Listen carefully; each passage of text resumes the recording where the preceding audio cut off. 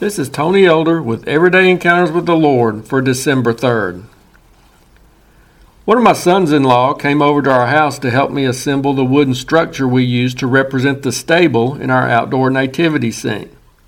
Actually, the more proper description of what took place is that I gave him a hand while he did most of the work. I did help him carry and lift the heavy roof into place, and I was able to find the box of screws we needed for the job. But my son-in-law did the actual assembling.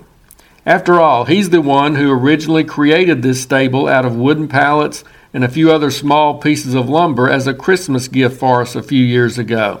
So he knows exactly how it should all fit together. Once the job was completed, I thanked him and commented, "You didn't know when you first gave us this present that you were giving yourself so much work to do to help put it up each year." But my son-in-law graciously responded that he did know what he was getting into at the time. He had figured I would need his help to reconstruct the stable every Christmas season. I was glad to know that my son-in-law had counted the cost before he presented us with this gift. I would hate to think that it had become an unexpected, dreaded job or burden on him. His gift wasn't just a one-time act, but an ongoing commitment for years to come. When we give ourselves to Christ to be His followers, it's a similar proposition. It's more than a one-time decision. It also involves a continuing commitment. I'm concerned that some people think once they've knelt at an altar, said a certain prayer, and been baptized, that their spiritual journey is complete. In reality, it's just the beginning. And the pathway we walk in following Jesus isn't always the easiest. As a matter of fact, it rarely is. We'll be called upon many times along the way to reaffirm that initial offering of ourselves to the Lord.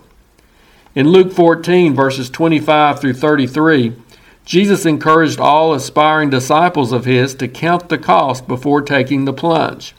He compared it to a man making sure he has enough money to complete the construction of a tower before he starts building it, or like a king who makes sure he possesses the resources to win the war before he goes out to do battle.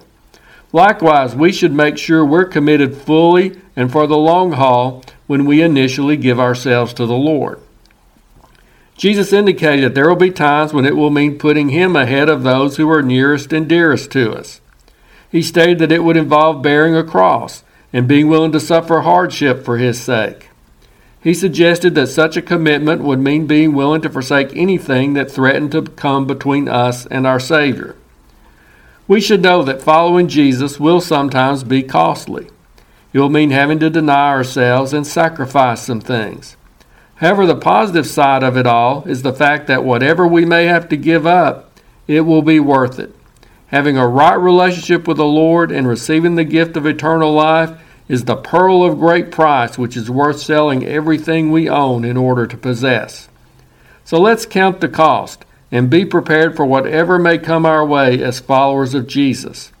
Let's make sure our commitment to Him isn't simply a past event, but a daily, ongoing journey. If you're interested, Everyday Encounters with the Lord is available in both book and ebook formats. And now I pray that you'll encounter the Lord today in your own everyday experiences.